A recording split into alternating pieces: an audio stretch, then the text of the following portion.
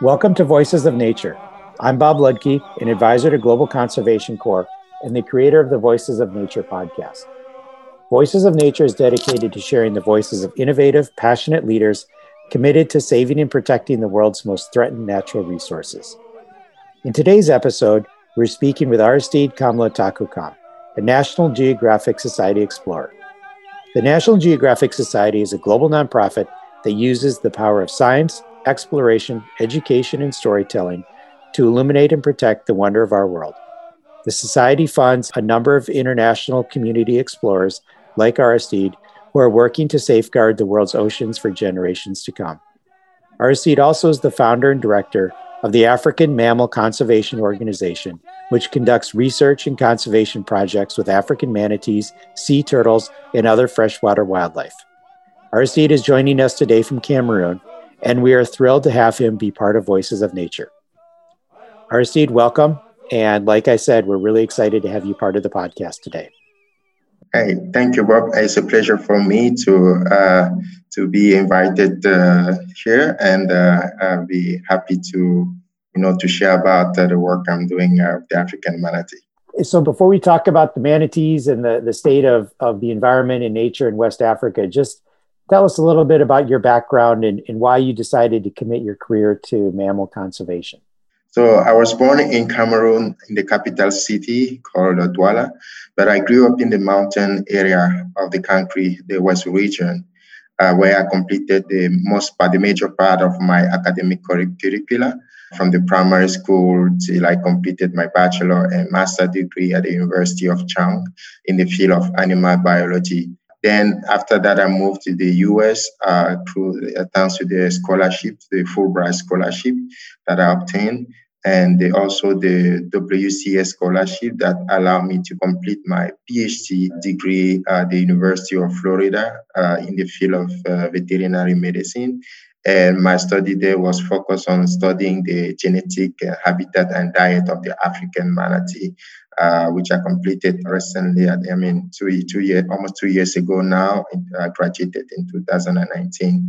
My first encounter with the African manatee was really a matter of fate. I never heard about the African manatee before until we were giving an assignment when I was doing my master degree. We were giving an assignment on literature review, and there were a list of topics that students were to pick, and it was first come, first serve. But since I was sick that day, I could only pick the subject that was left, and that subject was the literature review on the aquatic megafauna of Cameroon, because my friend has already picked the famous topic like about the elephant, lions, all these emblematic species. So I was left with that topic, and I had to go and do literature review about it. So this is where I came across the African manatee. I didn't even know that such a species exists. And that really generated my curiosity, and I wanted to learn more about this species. And this is how I decided for my master research to go to the field and see what is going on with the species. And I found out that they were seriously threatened. And this is where I decided to dedicate my career to study the animal. And that's why, and this is also where I decided to also create an NGO called the AMMCO, the African Marine Mammal Conservation Organization, in order to change the threat that is impacting this animal. That's a wonderful story, and it has so many interesting facets that we're going to explore in this conversation. But I first want to start, maybe you're the first kind of person with a background in marine biology and veterinary medicine focused on the oceans and the aquatic kind of, shall we say, infrastructure of West Africa. Could you just tell us a little bit about the state of nature in West Africa, particularly the regions near the ocean? Yeah, in general, the situation in West Africa is, the nature is still doing well, but the risk of degradation of the nature is still very high because of the increasing population along the coast. There's more coastal development going on with the increase of the human population size. There are mangroves that are being cut down, for constructions, and we're seeing more and more. We're seeing the mangroves decreasing, and mangroves key habitat for coastal areas. We're seeing also a lot of construction of mega infrastructure going on, such as deep sea ports that are being constructed. There was one that was constructed in Cameroon just a couple of years ago, and it's still the construction is still going on. And this kind of infrastructure, if not well planned, can have a serious impact on the coastal habitat and also on the wildlife that is living there. And we have a lot of other human exploitation, such as in gas mining, oil exploitation at the coastal area. We recently 2 days ago, we heard a situation of a mass stranding of dolphin along the coast of Ghana. And it's true, we don't know yet what has been the cause of that, but it's probably due to, human activity on the ocean. So the situation overall, is degrading. And if we don't do something very quick, we might experience a very catastrophic situation in the nearest future. I mean, do you feel that all the economic development, the big infrastructure projects that you talked about have a lot of support, be it from the public or elected officials, and people are wanting economic development at the expense of nature? Or do you have the sense that people are now starting to make their voice heard and saying that there must be a balance between protecting the nature, protecting these very important mangroves that you mentioned, and balanced economic development, balanced infrastructure projects, and so on? So my feeling is that there is an increasing number of people who think that there should be a balance between economic development, and nature preservation. But even though this number is increasing, it's still very low compared to the majority of people who only care about economic development. Taking the example of hydroelectrical dam construction. In Africa, there's still very few people who has access to electricity. So the priority tends to be the building of infrastructure that will produce electricity for the development of the economy of the country or of the continent. And most of the time, because we are under this pressure of economic development, that we don't think about the impact that it may have on wildlife or on nature. So I believe that we still have a huge work of educating the community, governments, about the importance of also taking into account the interests of nature and wildlife, because if we develop the entire coast of Africa and there is no wildlife, I think we will all be miserable, because our life depends on the wildlife as well. Yeah, that's it. That's a great point. And so now that you mentioned the wildlife, you touched on the manatees and your work with them and your study of other species such as the sea turtles. Talk about how these really interesting and neat creatures interact with nature. What are they like? What do they live on? What are the threats that they face, and so on? Yeah, the main threat to aquatic wildlife in Africa is hunting, poaching, and accidental catch in fishing net. And that's mostly the case with the African manatee and sea turtles. For the African manatee, they spend most of their time in the inland water, such as rivers, lakes, lagoons, where they have plenty access to to plants and also to fresh water. Unfortunately, the marine water of Cameroon is too kind of dark and doesn't sustain enough sea grasses for manatee to spend their time there. I mean, this is mostly the case for Cameroon, but in the northern coast towards Senegal. I think they have some clear water there, and you may have manatees spending a lot of time in the marine area. But in Cameroon, and Gabon, they spend very less time in the marine area because there's not enough food there, and they prefer to spend the time in the freshwater system to have access to the food. And for the sea turtles, they usually spend time on the coastal area where there's coral reef and seagrasses. And especially on the northern part of Cameroon, we've been seeing a lot of green sea turtles over there, and also they're using the beach for their nesting activities.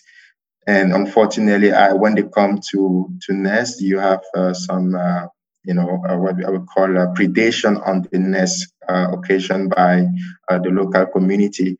They will wait for the turtle to come on the beach, and they will catch the turtle, sometimes the nesting female and the eggs.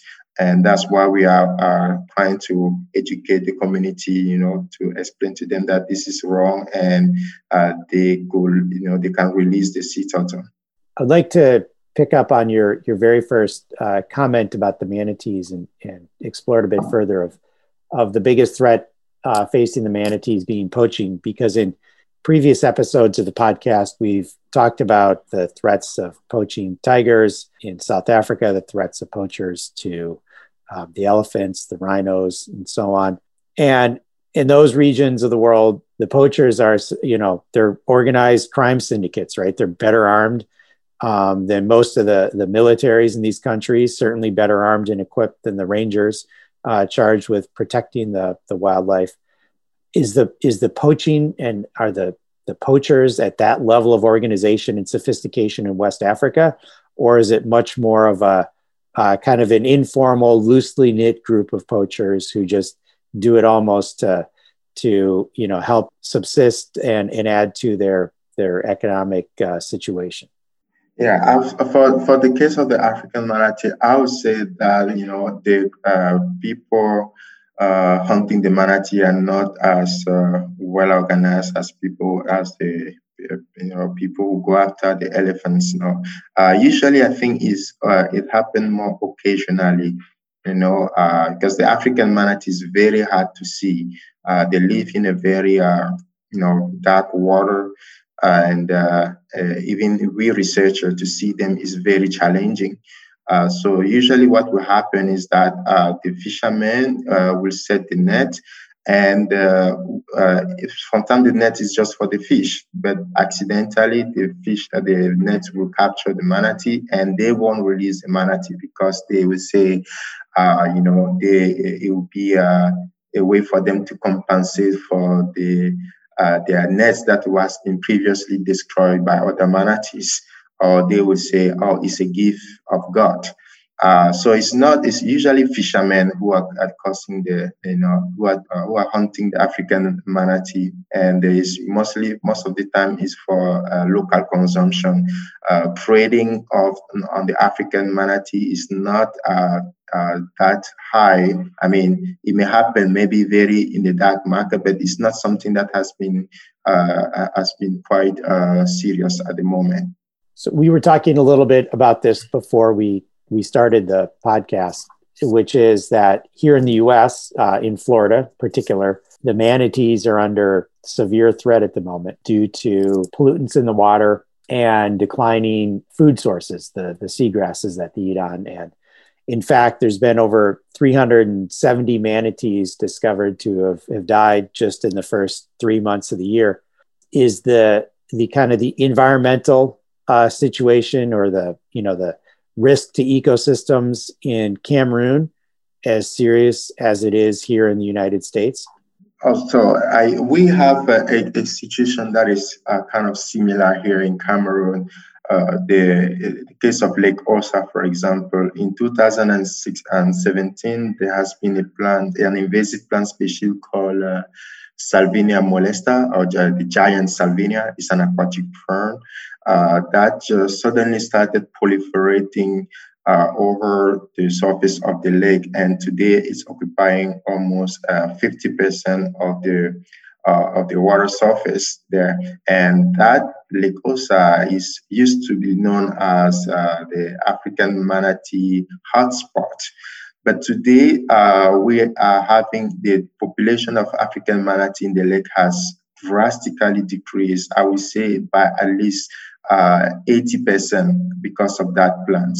It's true it's not killing the manatee, otherwise we will have seen a lot of carcasses around, but I believe it's really, lowering the quality of the habitat for the species that they are obliged to move to a different area where they will have better quality habitat. So building on that, you do a lot of work in the communities in Cameroon, near where you live, to try and find a balance between the people who work in nature for a living, the fishermen you just mentioned, and the habitats that they depend on for their economic subsistence, the manatees. And how are you finding a balance between, again, kind of human economic development, meeting human needs, and protecting and preserving nature for future generations? Yeah. So when our approach with manatee conservation is what we call community-based conservation. It means we do not just protect the African manatee, but we do also care about the well-being of the local community. That means we go towards them and try to understand their motivation of killing manatee and see how we could find an alternative. For example, we in the community where we are protecting the African manatee in Disange, around the Lake Osa, we found that, because of the salvinia, the fishermen was having less fish. Therefore, we decided to train them into an alternative livelihood. I mean, an activity other than a fishing activity. So this is how we train about 25 men and 25 women on snail farming, mushroom farming, so that, they could make an additional income doing this activity, and they will not depend so much on fisheries, which is impacting the African manatee and also which is already depleting.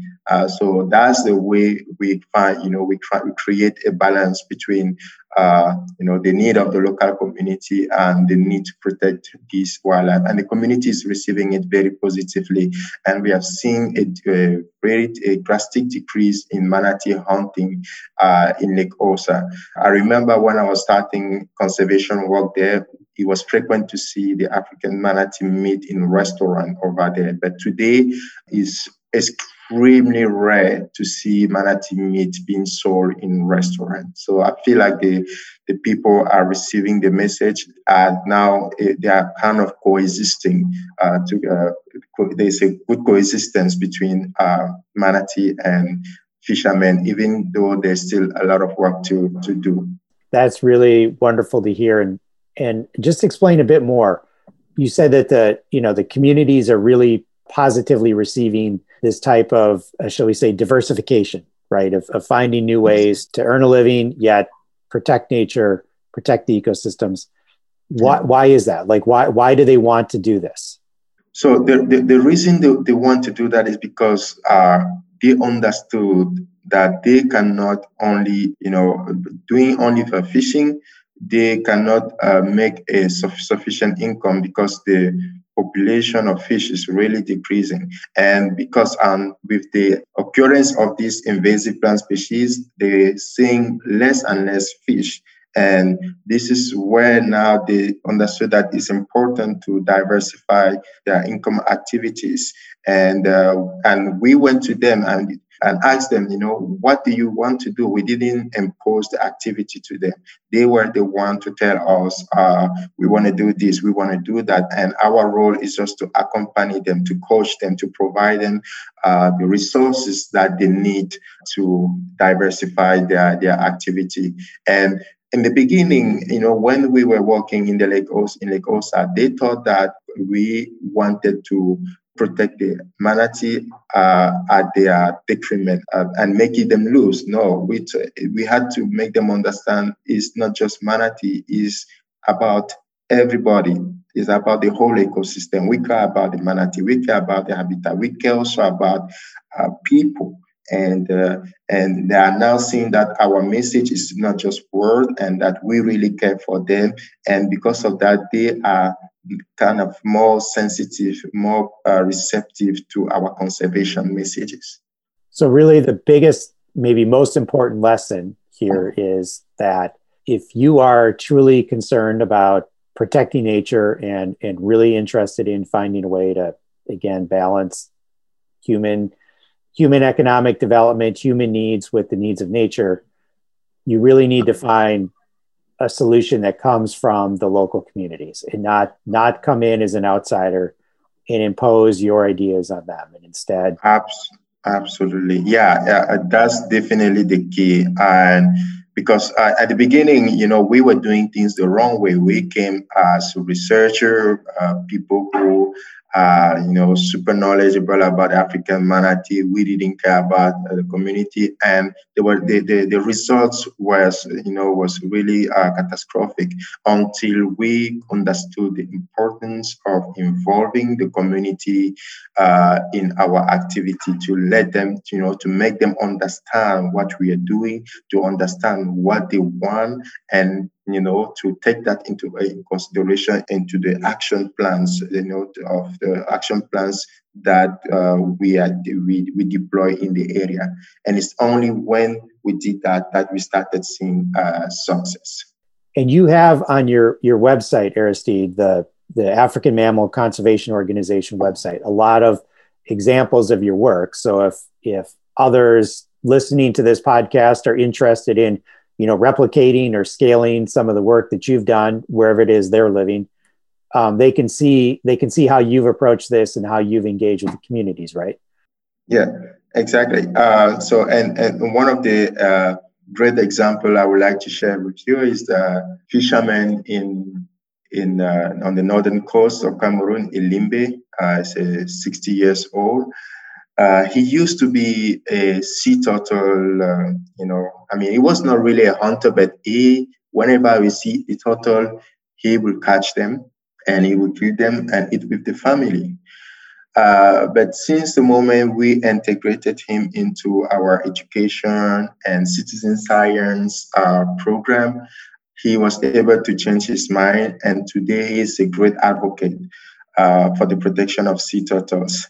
And since 3 or 4 years that we are working together, he alone has saved about 14 sea turtles. And when he does that, it also is share the information, what he's doing with his children. And we can see that how he's passing on the message to the next generation. He's showing now the positive way of doing the good way of doing things to his children. I was very amazed by this image of him trying to save sea turtles' eggs on the beach because his house is just near the beach. He was protecting the sea turtle eggs so that other people around should not come and dig it up. And while he was doing that, his children was there seeing how he was doing it. And I just feel so happy seeing this happening. It means that our message has been heard, and also the next generation is getting it. But how did you change his mind, right? The easiest thing would have been for him to continue doing what he was doing, hunting at a low level, but hunting nevertheless for the sea turtles. But something had to have occurred that made him change his mind, change his behavior. And that's something, frankly, that all of us need to do, right? In our own way, we're all consuming too much for the planet to continue to sustain us. So we all have to find a way to change our behavior, change our mind, change the way we do things. What was it for this guy that made him decide, I'm going to do something different today?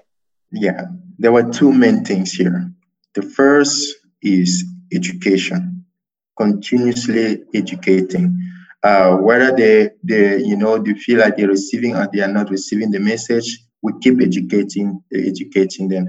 The second thing is to also understand them, making them our friends, because we don't consider the people we are educating just as subject. No, we make them understand that we are a family, and being a family means that we also care for them. It also means that when they have issues maybe with fishing, or maybe they need alternative income, we help them create this alternative income. Papa Mensah, the fisherman I was just talking about, he has received a training on snail farming. And today he has 2 boxes. In the beginning, we gave him 1 box, and now he has 2 boxes of snails that he's growing, and he can sell to his neighborhoods. And also one time when there was a turtle that came and dig in front of his house and knocked down his antenna, his TV antenna. And, what he did is that he saved the turtle, he released the turtle back into the water, and he took a picture and sent it to us. But to show him that we are compassionate about his TV antenna, we bought a new one and gave it to him. So that's his family spirit. Right. And when they don't feel that family spirit, it's difficult for them to abide to the conservation message we are giving them. You've talked a lot about you've used the word education a lot here in the last few minutes. You also spend a lot of time in schools in Cameroon educating the kids on the importance, not just of manatees, but on conservation more generally. Why are you doing that? And what is some of the kind of hopeful signs that you're seeing from working so closely with the kids? Yeah. So for us, working with the kids is a great opportunity to act in the future, to change the future, because those kids are the future.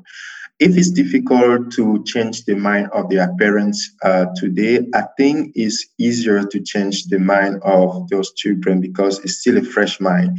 They are still very open. It's like a white book on which we can write whatever we want. And we can decide to write good things about the environment or bad things. But we decide to write, like good things in their memory, so that when they will become adult, they will remember that protecting environment is key. And even if they end up doing the same activity their parent is doing currently, they will do it differently. They will avoid killing manatee because they grew up with that education. And we are very hopeful that in the next 20, 30 years, the perception of the local community about the African manatee and other species will be completely transformed. So one of the main areas of focus with Global Conservation Corps, particularly in the last few months, has been conducting field trips where we take kids who live in the communities near Kruger National Park in Northeast South Africa into the park, give them the same level of a trip that you would if you were an American visiting the park.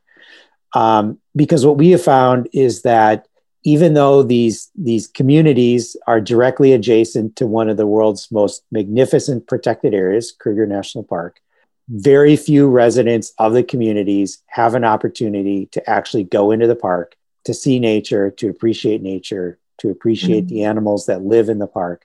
And therefore, there's no connection, right? They don't understand the importance, and nor should they, between human activity and nature, and how they're actually dependent on each other. And so you're doing that as well, right? I mean, you're actually taking kids into nature in the hopes that they better appreciate the connection they have to nature. Exactly. I was just laughing because that's the exact situation that happened in around Lake Osa, where, Lake Osa is a protected area, a wildlife reserve.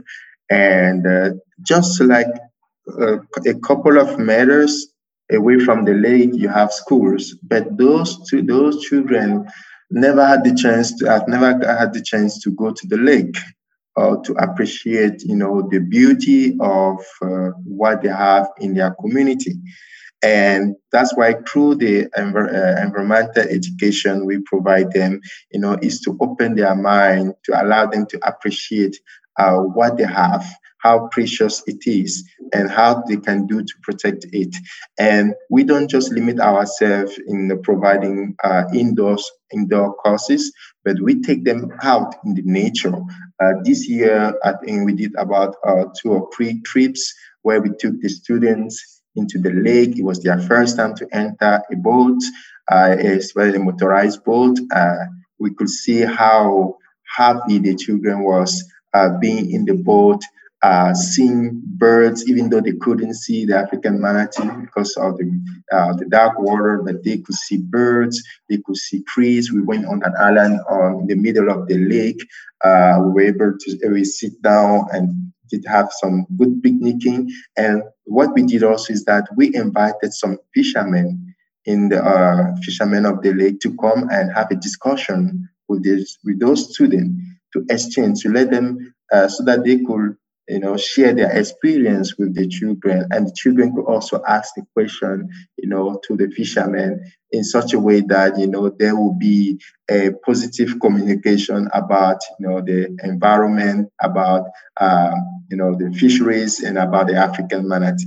So this next question I'm going to ask you, I ask a lot of people on this podcast, and I must admit, when I ask them the question, I'm often filled with dread for the answer that might be forthcoming, but I'm actually filled with a lot of hope with what I'm about to ask you, which is, do you foresee a future of where humans and nature can coexist, where humans are actually adding to the value of nature rather than just continually taking from it? So that's exactly the vision of AMMCO, which is who is forcing an Africa where human and wildlife, especially aquatic megafauna, will live in perfect harmony. I believe that there's still a way and a room for us to change our habit. I mean, it's not to the wildlife to change, because they are where they have been for many, many years. We are the one who shifted our habit to take more from nature than we really need.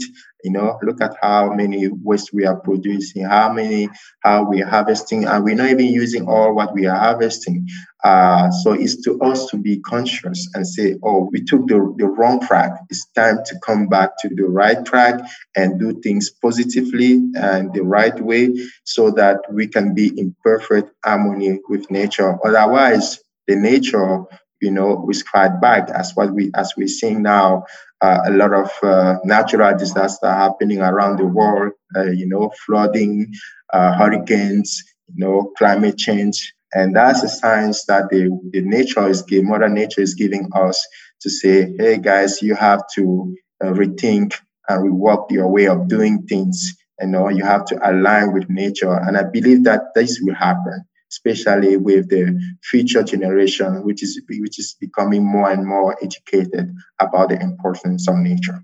So how do listeners of this podcast, even if they're not a scientist like you, a trained scientist with a PhD, or living in or near a protected area like Kruger National Park, how can they help not only themselves and their families and their communities, but just society more generally find that balance that you were talking about? The first thing I would advise them to do is, to pass the message around, talk to people. Never stop, educating people around you on the importance of wildlife, especially about the African manatee, which is, by the way, the least known marine mammal of the world. So it's important that people become aware of that. And this is easy to do, right? Like just passing the word, discussing about nature with friends, family, and colleagues. And the other thing that is important is for each of us to minimize our footprint. And this is about our daily habit. What do we buy? What type of waste are we producing? What type of transportation are we using? I think this is something that is simple to do at our individual level. And I really, I encourage the listeners to really try to minimize their footprint.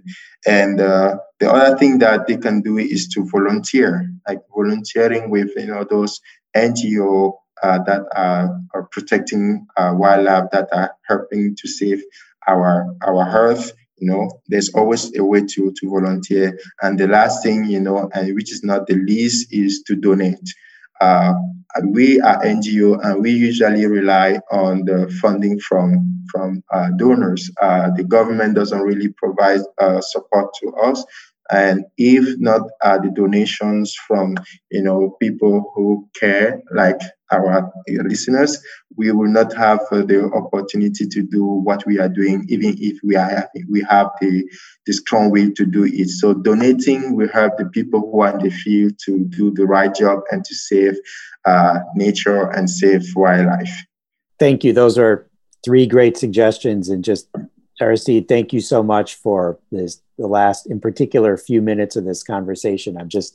I'm filled with so much hope and excitement about not only the work you're doing, but how people like you are just making really impactful change. So I want to ask you one last question on this, and to pick up on this theme of hope. We started the conversation, to be honest, talking about a lot of threats, a lot of risks, be they, big infrastructure projects, big development projects, the poaching, the environmental risks to creatures like the manatees and the sea turtles. Yet we've kind of evolved into a conversation filled with hope and about a hopeful future. What is it that gives you so much hope about a better future? I mean, what motivates you to do your job every day? That's a great question. Yeah, but challenging question too. I know, because as you say, seeing the rate at which economic development is, overwhelming conservation needs, sometimes it can create some discouragement. But I have hope, because from what I've experienced on the field with this community in the coast, I see how they were able to change the way they interact with the African manatee and now being one of their greatest advocate. I believe that other people around the world, all those big industries around the world could also change. And I'm also hopeful because we are seeing more and more strong message about nature conservation growing up. Even in those industries, we've seen some industry as having a department in charge of sustainable development. And I believe that each day will do what is right, so that we're gonna avoid the catastrophe and align with nature. That's a great way to end this conversation, Aristide. And thank you so much for your time today. I think more important, thank you for just the wonderful work you're doing and the commitment to a better world. It really is inspiring. And it's just, this has really been a fun conversation to have with you. So thank you. And I would say to all those listening to the podcast, please visit the page on our website dedicated to Aristide's work, where you can learn more about what he's doing and how you can get engaged and see the impact that he and so many others are having in places like Cameroon. So Aristide, again, thank you so much for your time today and all the work you're doing. Thank you, Bob. Take care.